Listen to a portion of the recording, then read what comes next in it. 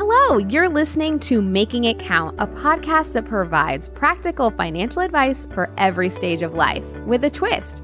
We're your hosts, Christina and Will. We aren't financial experts. We're just like you, aka trying not to stumble our way to financial success. That's where our money smart friends come into the equation. You see what I did there, Will? Yes. I guess we need to add a bad pun disclaimer to our show description. Well, as long as we add a reality TV spoiler disclaimer as well. I'm there for that. You'll want to stay tuned for fun guest interviews, discussions around money taboos, and apparently corny jokes and Real Housewives references. That is so perfectly us. So together, let's make it count. Hi, everyone, and welcome back to Making It Count. Welcome back, everyone. All right, Christina. I'm a little excited, a little nervous about the topic today. It's something that a lot of people are talking about, especially Twitter, and we're going to get into cryptocurrency. It is a lot. Like, so many people are talking about it, and I feel exactly the same way. I just saw a Pew Research study that says 27 million Americans have bought, traded, or used cryptocurrency. That's a lot of people. Yeah.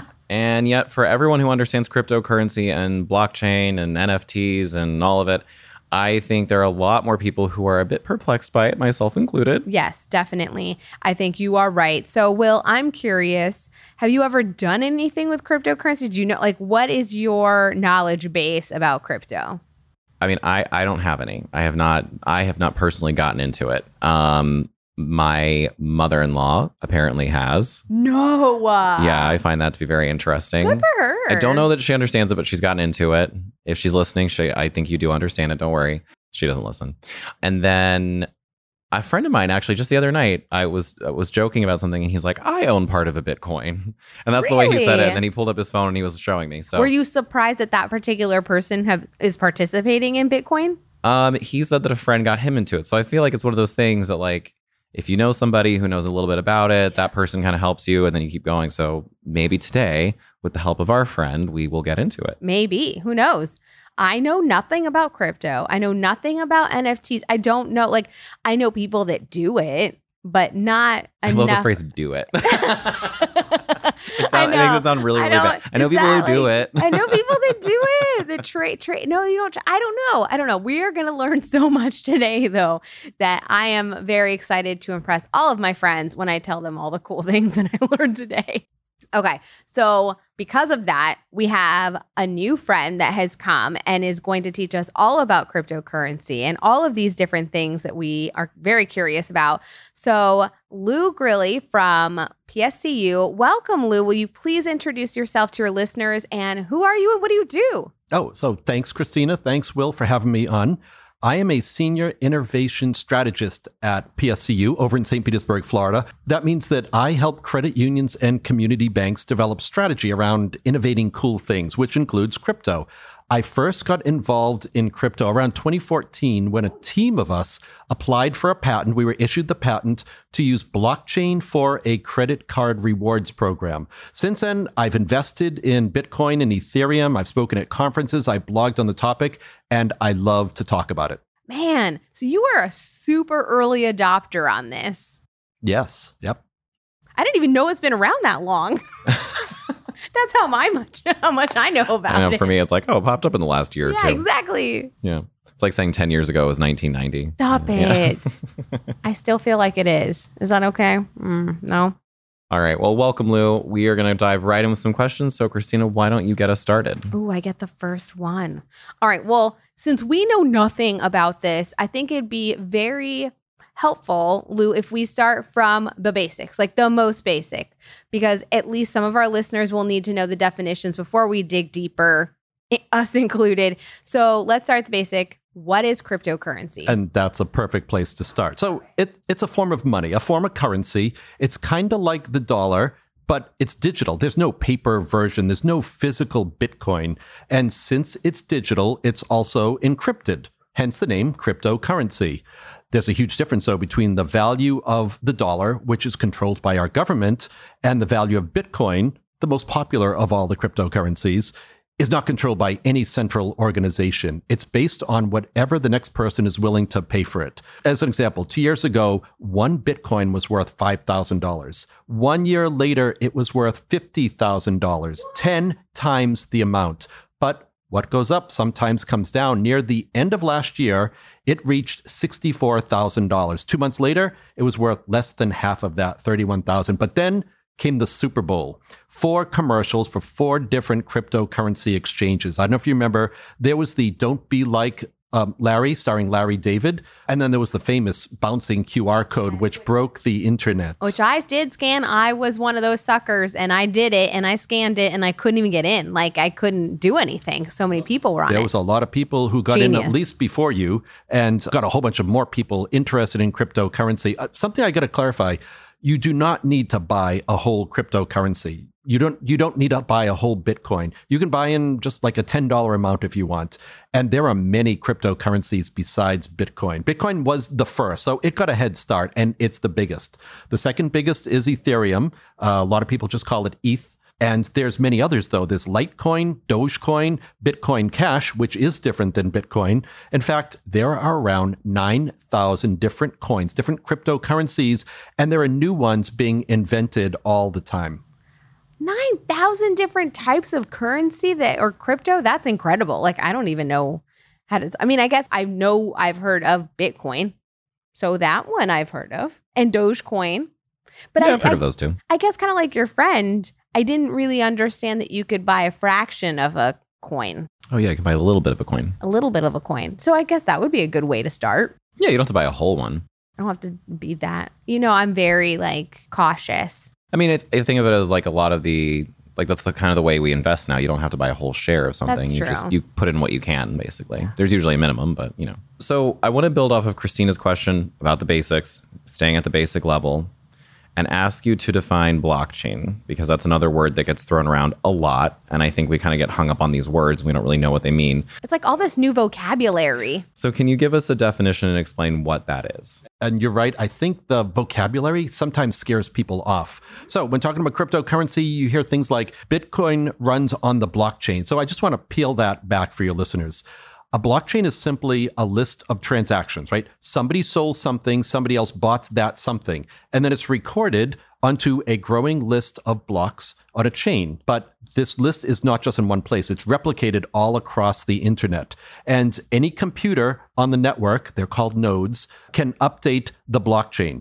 Got to throw some more words at you. The blockchain is distributed and decentralized. Distributed, meaning there are computer servers, these nodes that are on the blockchain all across the globe. And it's decentralized, meaning there is no owner. There's not one organization that's in control. Nobody owns the blockchain, which causes a little bit of a trust problem. So if anyone can update the blockchain and you can't trust that everybody's going to do the right thing, then you have a potential problem. Somebody goes to spend their Bitcoin on something, add that transaction to the blockchain, and then they go to spend the same Bitcoin again, it's digital, and try to add that to the blockchain. And that's called the double spend problem. The way blockchain solves the trust problem is called a consensus model.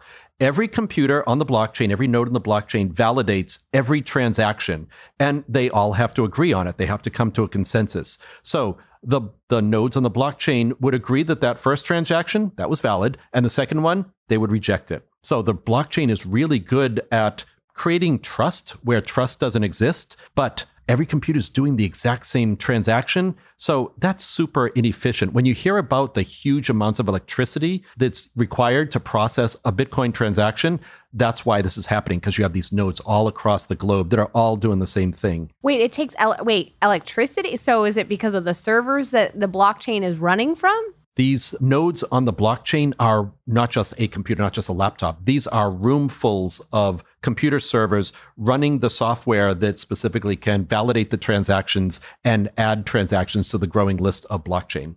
And one more thing to clarify is there's not just one blockchain. So Bitcoin is on its own blockchain. Ethereum is on a blockchain. On that blockchain is a whole bunch of other things.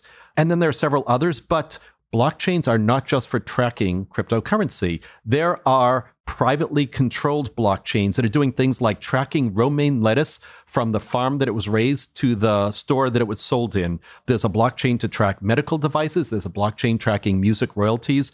There are so many great uses for these nodes that are distributed across the globe that have inherent trust built into it.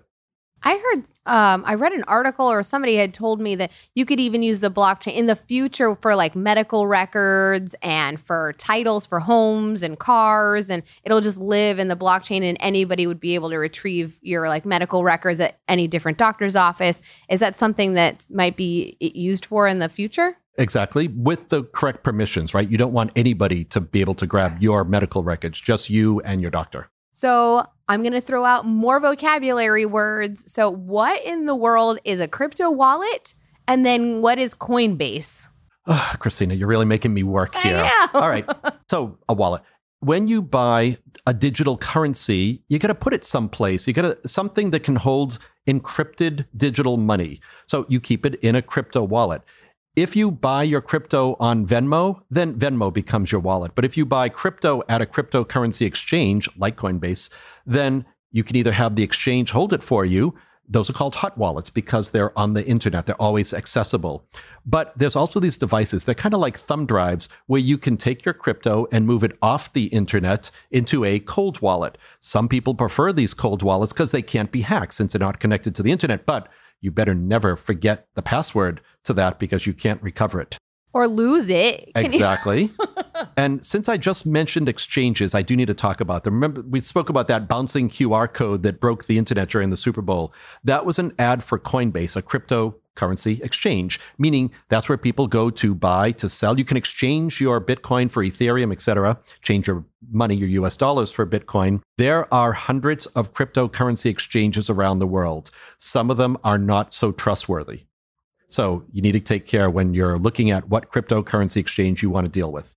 All right. So I'm going to make a wild guess and say that if our listeners have made it this far in the episode, they may be interested in buying and selling crypto as a personal investment. If that's the case and they wanted to get into this, how would they get started? Two decisions that need to be made: where to buy it and what to buy. To make it easy, Venmo, PayPal, Robinhood, Cash App, a whole bunch of other different places all allow you to buy Bitcoin, in some cases other coins like Ethereum, and they make it really simple. Just get into the app, hit the buy button, say how much you want to spend. That's all you have to do. But there's limitations. A lot of them just have Bitcoin or just Bitcoin and Ethereum. You can't use your crypto to buy things. You can't move your crypto from Venmo into a cold wallet, which some people do prefer to do. So if you do want those, and some people don't care about that, but if you want that flexibility, you don't like those limitations, then you buy your crypto from an exchange, like one of the ones that advertised on the Super Bowl.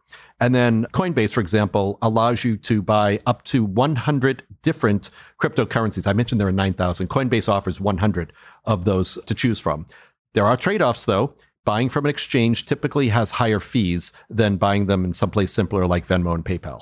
Oh, there's fees associated when you want to buy crypto. So if I want to invest $100, I need to make sure that I'm also thinking that I still have whatever percentage that place is going to charge me to purchase it. Exactly. And when you sell it, there's also a transaction fee coming out of that transaction. Oh, interesting. So you got to keep that in mind when you're considering doing this. Exactly. Okay, so you've walked us through how we can get started, but is this something that I should even consider? Is it a little too risky, or is this like, should I even get into it? Should you or shouldn't you? The only answer I can give you is maybe, right? So you've probably heard, we've all heard about people who've gotten rich off of Bitcoin. Yeah, a lot of those people bought Bitcoin 2, 3, 4 years ago, and then they saw that tenfold increase. Well, and they love to talk about it. You don't hear the people that bought Bitcoin when it was up at 64,000 and then watch their amount of Bitcoin tumble down to $30,000, $40,000. So, and that's why I say, make sure you only invest what you can afford to spend. Another warning, we have data at PSU that shows that when Bitcoin reached its peak, around 64,000, a whole bunch of people went out to purchase Bitcoin. It's kind of like when Powerball's jackpot gets to $100 million and everybody rushes out to buy a ticket. So was the jackpot at 50,000 like not good enough?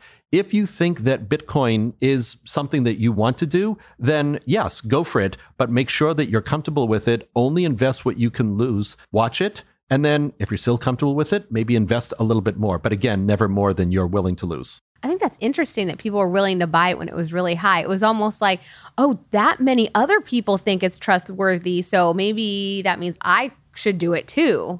I mean, there's in no way any investment advice happening, but I'm just saying the normal thing that you hear people say is buy low, sell high. Yeah. So But maybe it's that herd mentality. if you're viewing it as an investment, I would think you wouldn't want to buy it at the high. No, but I'm thinking maybe it becomes trustworthy when that many people think it's trustworthy. It's like that herd mentality. Sheeple.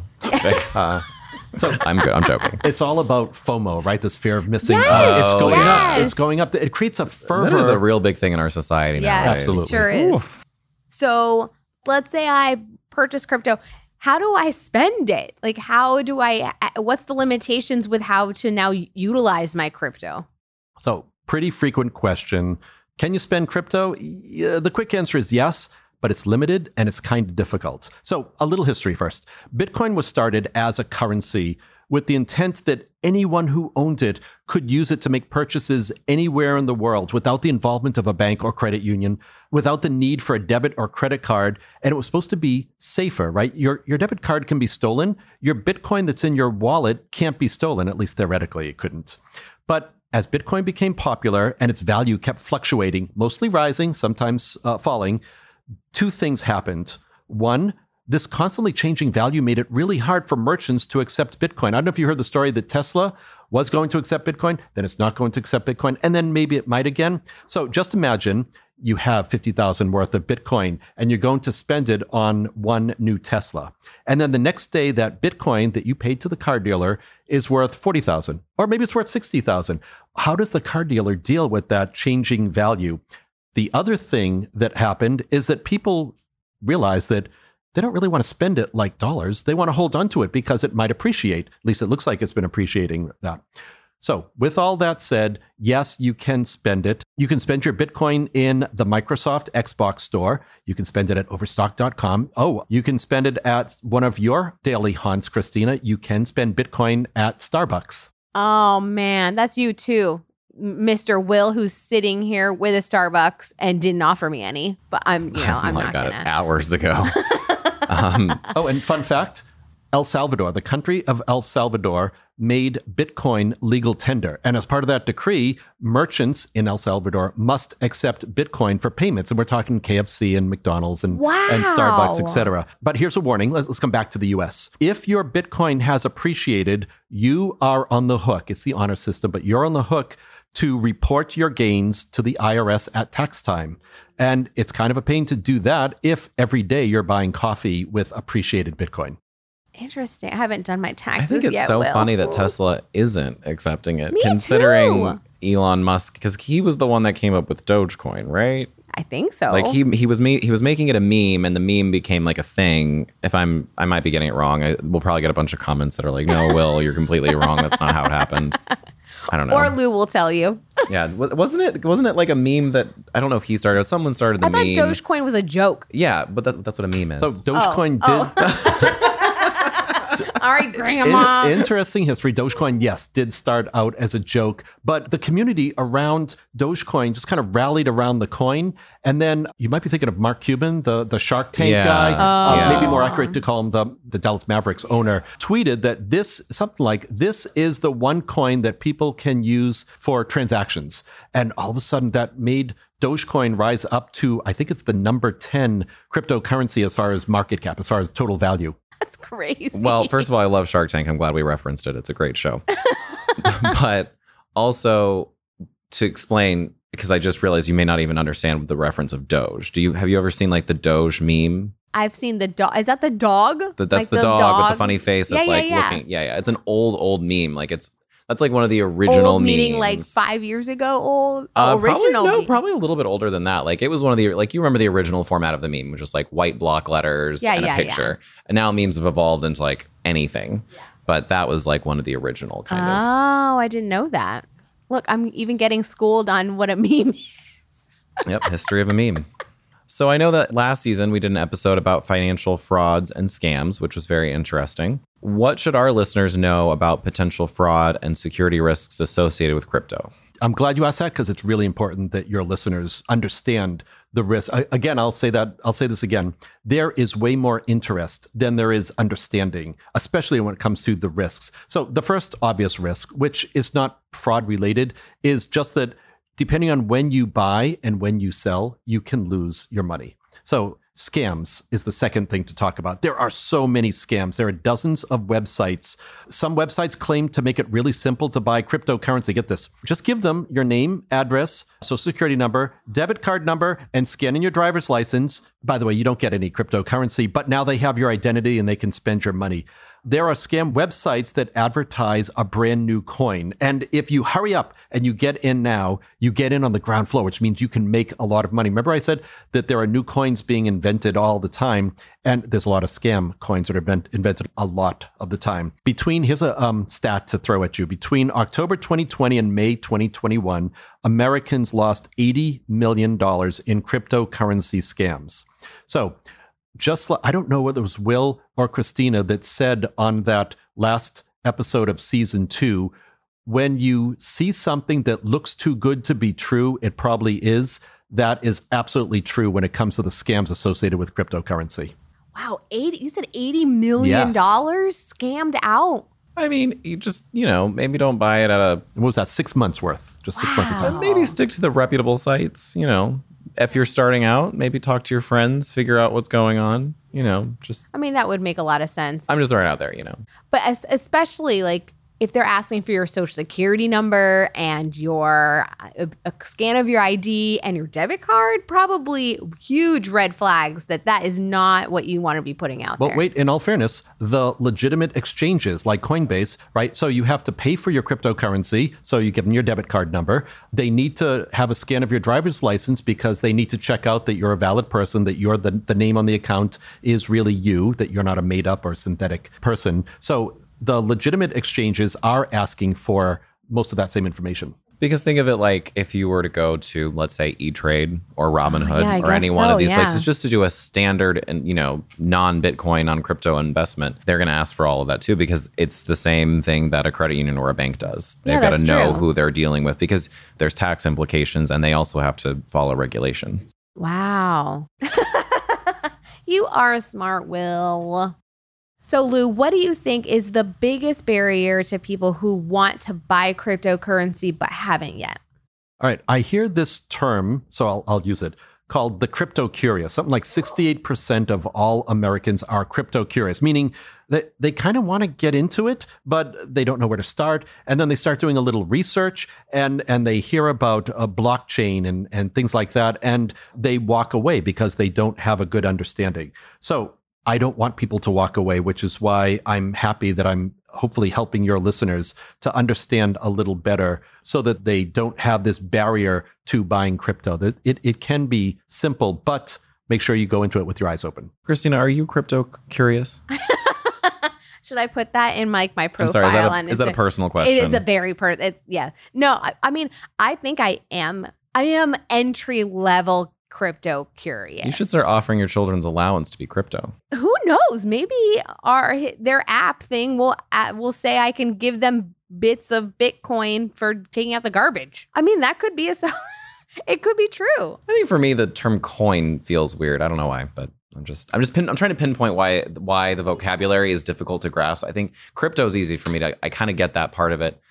But when you say like coin, for some reason, it makes me think of like a physical coin. And then I have a hard time splitting a coin. So right. I think because a coin is tangible and you can touch it, but you can't touch it. Like, I think that's what like. Yeah. Like if you say a share of something, I can split that up in my mind. I can make that a portion of a share. But anyways, I'm off on a tangent.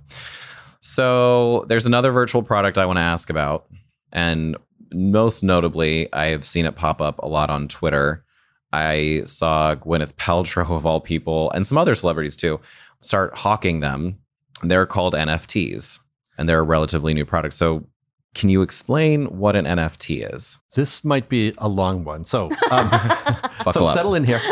So first, NFTs stand for non-fungible tokens. So let's take that. Non-fungible means it's unique. See if this makes sense. If I have a dollar bill and let's say I just swap dollar bills with you, I still have a dollar. I still own a dollar bill. To me, they're interchangeable.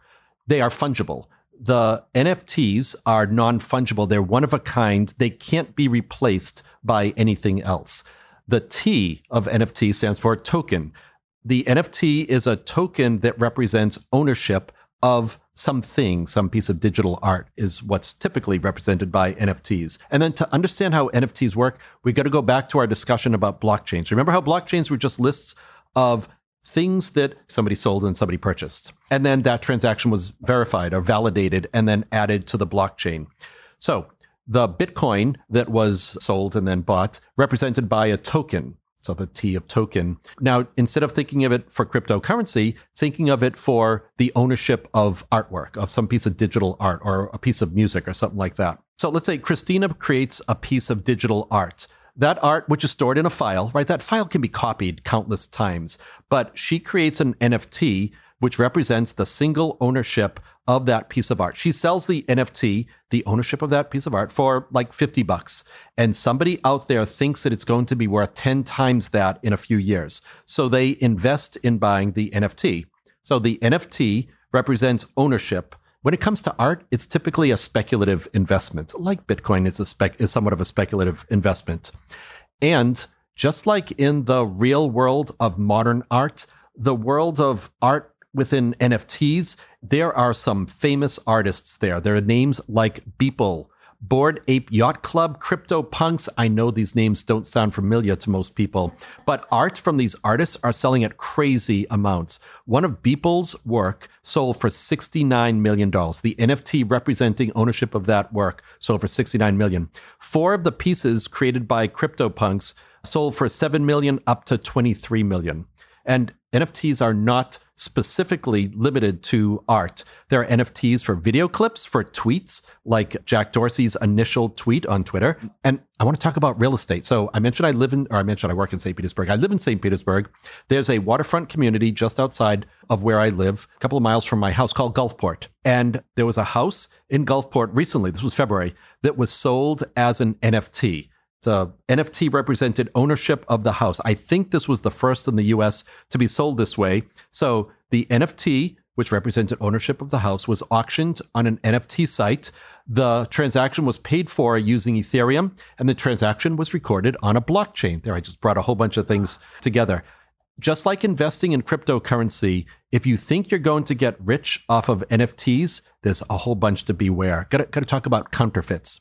And one of my other favorite topics is Disney. So Disney, end of January, released a set of NFT artwork. They were called Mickey and Friends. So think of them like character trading cards. Each trading card had associated with it a specific custom music, and the back of the card, it's digital, but the back of the card had that character's autograph. The series sold out within minutes. And within hours after that, there were pirated versions available for sale on other NFT platforms. And in fact, the largest NFT trading platform is called OpenSea, OPENSEA for C. They admit that 80% of the NFTs created on its platform are fakes. So if you're an artist, this is a great way to make money, right? So you establish ownership of your own art, of your own music, and you make money from it.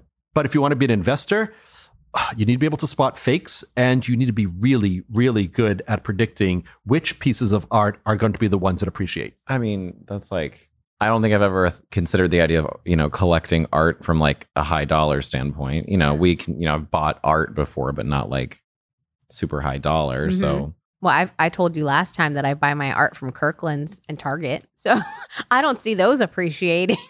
I don't think those are going to appreciate. I don't think so either. But I guess what I don't understand is, okay, I have an NFT of a piece of art. How do I show people it? Like, how do I don't know, like I can't hang it on my wall. What do I show for it? You can show the art on your wall. You can show it on your phone, but you can also display the NFT on your phone, on your computer, or a digital screen on your wall showing that you have ownership of a CryptoPunk that you paid $23 million for. I think that on Twitter you can you can use it as like your profile picture. There's something you can do where you can display it there and show that you have ownership of that on Twitter. So the house example that you gave, is it almost like the NFT is like the title for the house? So to get into a little bit of details, because I was curious about this too. So for those listeners who are not from Florida, in the state of Florida, the county property appraiser's office records deeds. And then when a sale happens, then they record a change of deed, and there's doc stamps, and they're pretty pricey in Florida to record that.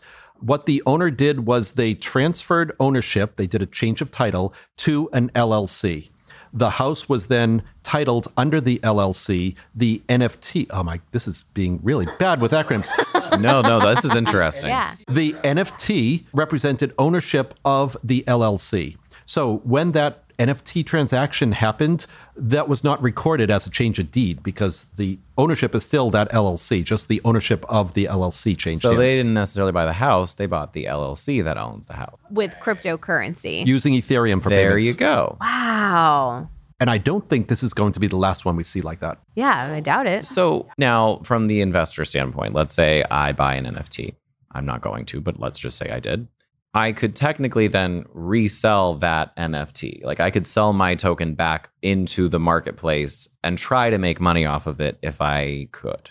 And that's exactly what these art investors are doing. They're hoping that they paid the $23 million for a CryptoPunk, that's going to be worth $68 million in a couple of years. They hope somebody will find that piece is valued Appreciated. at that again, I guess, right? I find it very much less exciting than art, though. Like, not that it's not art. It's definitely art. I'm not saying that. But I'm just saying, like, in the art world that I'm familiar with, a lot of the fun of it is, like, why something is valuable. So, for example, the Mona Lisa is valuable mostly because it's been stolen 100,000 times. Like, that because of the lore behind it, it's now this prized piece, even though when you walk into the room to see it, it's about 12 inches long. Like, it's very small painting, and next to are these gigantic masterpieces that are incredible. Not to say it's not incredible. I'm just saying there's so much interesting history. So to see it kind of going this other direction is very weird. So think more like modern art. And don't just limit yourself to visual art, also music and video clips and other collectibles, like the Disney character set. That one was wild. I remember that one. That was very, very weird because here in Florida, obviously everything's about Disney. So there's a lot of, but it's the same thing. People do that at Disney World though. I mean, you remember, Christina, at Epcot when there was the Figment popcorn bucket came out. It was a popcorn bucket. That's all it was. Yeah. And there was a 3 or 4 hour wait for the popcorn I think it was bucket. longer than that. Longer. And then they were longer. selling them on eBay. They just turned it. But some people would think that $25, the 4 hours that they sat in line is the investment. Same thing. It's the same thing, except the bucket is tangible. It sounds more like a Beanie Baby. That sounds more like a Beanie Baby that we have thought. some Beanie Babies. Would you like to buy some? They've appreciated in value. What are they, $5 instead of $2 now? Lou, I've got a Princess Diana Beanie Baby. Do you have like the special one though? There's like the special one. I don't know. But what if I made an NFT out of it? Like a picture of it? Yeah, and then I could sell it. Maybe If that's somebody the next if somebody will buy it, iteration of a Beanie I guess the Baby. answer would be if somebody wants to buy it, Yeah. then sure. Lou's nodding his He's like, yeah, I guess so. Sure, I guess. All right. All right. So this was incredibly helpful, Lou. Thank you so much. So now we're going to turn to our rapid fire round, which I think will be a little bit more difficult for this episode, but it's called the Making It Count Essentials. And Will, you get to kick this one off. Okay. So there's another type of crypto called stablecoin that I've been hearing about. What is it and how does it differ from other cryptocurrency? So as the name implies, it's a newer form of cryptocurrency that is intended to not fluctuate in value, hence the name stablecoin. It's typically pegged to the US dollar, so the value doesn't rise and fall. It's not for investment. It's intended to be easier for things like cross-border payments, sending money overseas, lending, purchases, financial activities where you don't want changes in value. One of the differences where we spoke about Bitcoin doesn't have an owner, doesn't have anything backing it up. Stablecoins do have an owner. There's an issuer that tries to make sure that the value of the stablecoin remains stable. All right, Lou, on the lighter side, what is the funniest misconception or misunderstanding that you or someone that you know has about crypto? So I got to share a story. Unfortunately, it may not be funny after you hear it, but I have to talk about scams because this was interesting. Have you ever heard the show Squid Games? It was really It is a really popular Netflix. I started to watch it. It got a little too gory for me. I didn't even watch it. Some programmer started a new coin. Remember, I spoke about this new coins being invented all the time, and some of them are scams. So this programmer started a new coin. He didn't intend it to be a scam. It was a joke. It was a penny per coin. Anybody can buy it. And he called it a squid coin. It was not associated with Netflix. It was not associated with the series, but a Reddit group caught on, talked about it, and in less than a week, over 4,000 investors invested in squid coins, and they drove up the value from a penny to $2,861 per coin. Oh my God. And the developer just looked back and could not believe that this happened. So she shut down the site and walked away with $3.3 million. And by the way, that's real money, not squid money, which, as you can imagine, became completely worthless. Oh my gosh. Squid coin. Wow. Google squid coin and you can see some of that history. That's wild. So it would be funny, except a lot of people lost money. That is part of that. It's kind of funny still, though. I'm not, it's not, people losing money isn't funny. A scam isn't Reddit funny. Culture, though, that happened with. But it's almost humor. You almost kind of have to laugh at it because it's like it was based off like this fairly odd, weird show on Netflix. I don't know. That is bizarre. Yeah, but I think again, it's that Reddit culture that shot up game. Are you GameStop. a Redditor? I am not. No, but the whole GameStop thing, they all like come together. AMC, and they all got on Robinhood, and yep. Yeah. Fascinating. All right, we've talked about how cryptocurrency is constantly evolving. There's new things happening, like stablecoin, like squid coin. What do you see coming in the future? Oh, so you want me to look into my crystal ball? Pull your crystal ball out. All right, Madam Leona. Where do I want to start? So it's kind of boring to talk about regulation, but there's a lot of activity going on right now. The White House just issued an executive order to look at putting in place regulation at the federal level. I believe this is a good thing because regulation creates trust, which makes it easier to use cryptocurrency for more purposes, like purchasing things. I see a future where using cryptocurrency allows you to buy stuff from anywhere in the world, from any merchant in the world, using the same cryptocurrency. I easily see getting loans in cryptocurrency and being able to make loan payments in cryptocurrency. I definitely see real estate, car buying, boats, other physical things moving to the blockchain with purchases using cryptocurrency for payments. And I definitely see blockchain being used for many other areas where security and proof of ownership is important. And then we spoke about digital wallets that store our Bitcoin and NFTs. I think there has to be a lot more access to digital wallets that are a lot easier to use, that are a lot more accessible, that are a lot more intuitive. And unfortunately, when looking into my crystal ball, this topic is evolving so quickly that there's really no telling where it's going to go. So, a random question. This is not in our rapid fire round, so I apologize. Because it popped in my head, if we're talking about using crypto more and more and more, because it seems like it is going that direction, especially if regulation comes in and there's trust created, does that sort of threaten the idea that the current way that we view money, where we have credit cards and debit cards, and there are companies that back up those credit cards and debit cards, Visa, MasterCard, American Express, Discover, whoever else, does that kind of threaten the business that they're in right now? Potentially, there's some movement of payment from a debit card to a cryptocurrency, but go back in time. This is where I have to put my history hat, my payments geek hat on. So we used to just have cash and checks. And then we added credit cards because credit cards came before debit cards. Actually, then we had ATM cards, ATM only cards. Then we added debit cards. Then ACH came along in the late 70s, early 80s. So now we had direct deposit of our paychecks instead of grabbing our paychecks on Friday and then running down to the record store, showing my age now. And Then ACH became same-day ACH. And then real-time payments came along. And now cryptocurrency payments came along also. Each time the previous thing didn't really go away. Yeah, this is somewhat of a decline in checks, but checks have not gone away. So I don't see anything going away. There's organic growth in every form of payment. Cryptocurrency is just going to allow us to do things like move money around the world faster, easier, hopefully safer and more secure. Yeah. It just popped into my head because I know that that's a huge industry is those cards. All right, Lou, thank you so much for being with us. I think that we have definitely learned a lot today. Oh my gosh, yes, Will. I've learned so much. Thank you so much, Lou.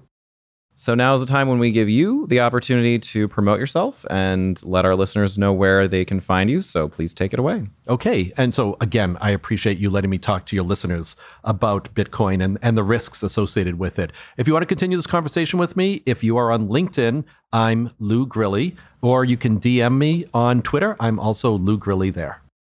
Perfect. And thank you again so much for coming out here. And we hope to have you on future episodes. I hope to be invited back. Thanks, guys. All right, Christina, it's time for our favorite segment. What did we learn today? Oh my gosh, what did I not learn today? Well, I don't even know how to encompass everything that I learned. First of all, I learned that I'm slightly crypto curious. Are you crypto curious, Will? I think I might be a little bit. Yeah, a little bit. It's not so scary anymore. I think I got so hung up on all the vocabulary and all of the risk associated with it that I was so scared to even consider it. But today really kind of opened my eyes to how it isn't so scary and that it could be a possibility and the future is crypto. Yeah, I think for me, it's just a testament to how wild things are on the internet. Mm-hmm. But no, it's definitely less scary. I think I learned a lot about, I think it cemented what NFTs are in my head. I knew what an NFT was. I knew what it means. I've seen it. I've kind of gotten an explanation, but it cemented in my mind of okay, that's what it is. That makes sense. I have a better understanding what an NFT is, but I still don't understand the wildness of it, I guess. It is wild. I guess you're going to have to make one, sell it. I'm telling you, the Beanie Baby. Maybe I'll do it and I'll make $1 million and then I'll say, bye, Will. Or I'll finally invite you to my house. I don't know if $1 million is going to settle the rest of your life. That's true. No, it's not. You. We did learn that in our retirement episodes. Before we end this episode, we always like to give our listeners a resource so they can make it count in their lives. And today we have a great one. And what is it, Will? Yes. So today we want to highlight another past Making It Count episode since we talked about investing in crypto. It's actually the first episode we ever recorded, Retirement Strategies for People Under 40. Such a great episode for that age group and really makes the most out of their savings and investing. And you pair that with a more risky cryptocurrency investing with a more stable strategy like contributing to your 401k. Yep. And producer Lauren has put a link in the show notes as always. And thank you guys all for listening, and we'll catch you next time on Making It Count. And that's a wrap on this episode of Making It Count. If you learned something new, were inspired to reach your financial goals, or just found us entertaining, please subscribe, share, or rate, and review us on your favorite podcast app. And don't worry, we'll be back soon with another new episode of Making It Count.